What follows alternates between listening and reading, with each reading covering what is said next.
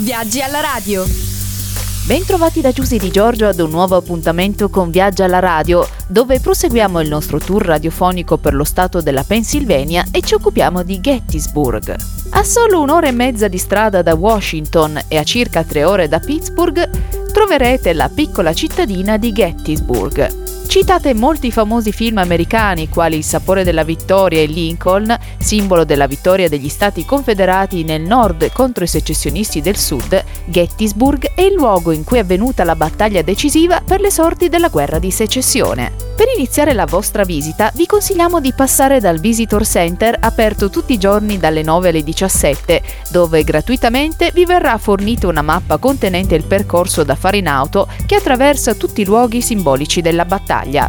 I diversi punti sono caratterizzati da vere e proprie trincee, cannoni, statue che raffigurano i vari comandanti sul campo e da pannelli esplicativi che rievocano i momenti più salienti. Il percorso può essere fatto in totale autonomia oppure con una guida messa a disposizione dallo US National Park Service. Una pianura sconfinata, le trincee, i cannoni e tutto ciò che fa evocare nella mente del visitatore i momenti più importanti della battaglia. Al centro visitatori troverete anche un museo dedicato a questo evento storico.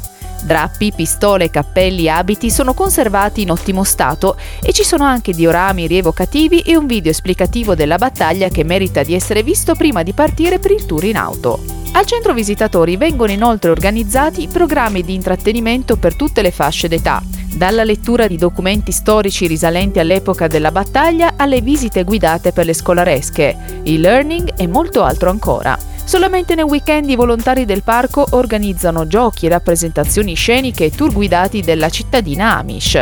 Sono molte anche le manifestazioni che si svolgono qui, per esempio la Gettysburg Battlefields Marathon, il Veterans Day, mostre fotografiche e molto altro ancora.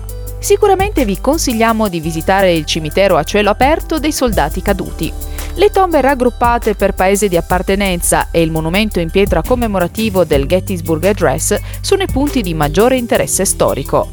Passeggiando tra le lapidi del cimitero in mezzo a bandiere americane, salici piangenti, eccetera, viene veramente un tuffo al cuore pensando a ciò che è accaduto in questo luogo ed è anche molto curioso il fatto che le lapidi siano disposte in semicerchio partendo da un punto centrale in cui si trova il monumento rappresentativo.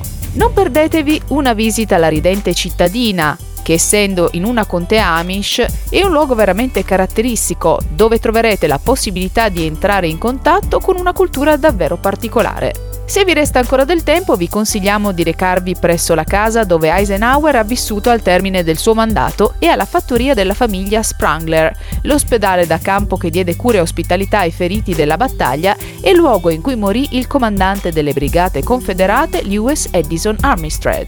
Gettysburg si trova nella bellissima contea di Adams, a circa 2 ore a nord di Baltimora e 3 ore dalla capitale della nazione. Qui troverete molto da fare, sia che siate lì per motivi storici o semplicemente per una vacanza estiva. Se avete bisogno di un momento di relax durante il vostro viaggio, assicuratevi di fare una sosta presso il Sachs Covered Bridge, il ponte più storico di tutta la Pennsylvania. Questa struttura del XIX secolo è stata utilizzata sia dai soldati confederati che da quelli dell'Unione prima, durante e dopo i combattimenti a Gettysburg. Il ponte lungo 100 piedi si trova su Marsh Creek e non potrebbe essere più facile da raggiungere. Questo punto panoramico si trova a soli 10 minuti a sud del centro città in auto. Godetevi una pausa tranquilla dalle altre attività in programma all'ombra di questa pittoresca attrazione. Visitare il ponte è gratuito ma è aperto solo ai pedoni, il che lo rende il luogo perfetto per un picnic pomeridiano o per ammirare il tramonto. Ed eccoci giunti al termine del nostro viaggio radiofonico di oggi.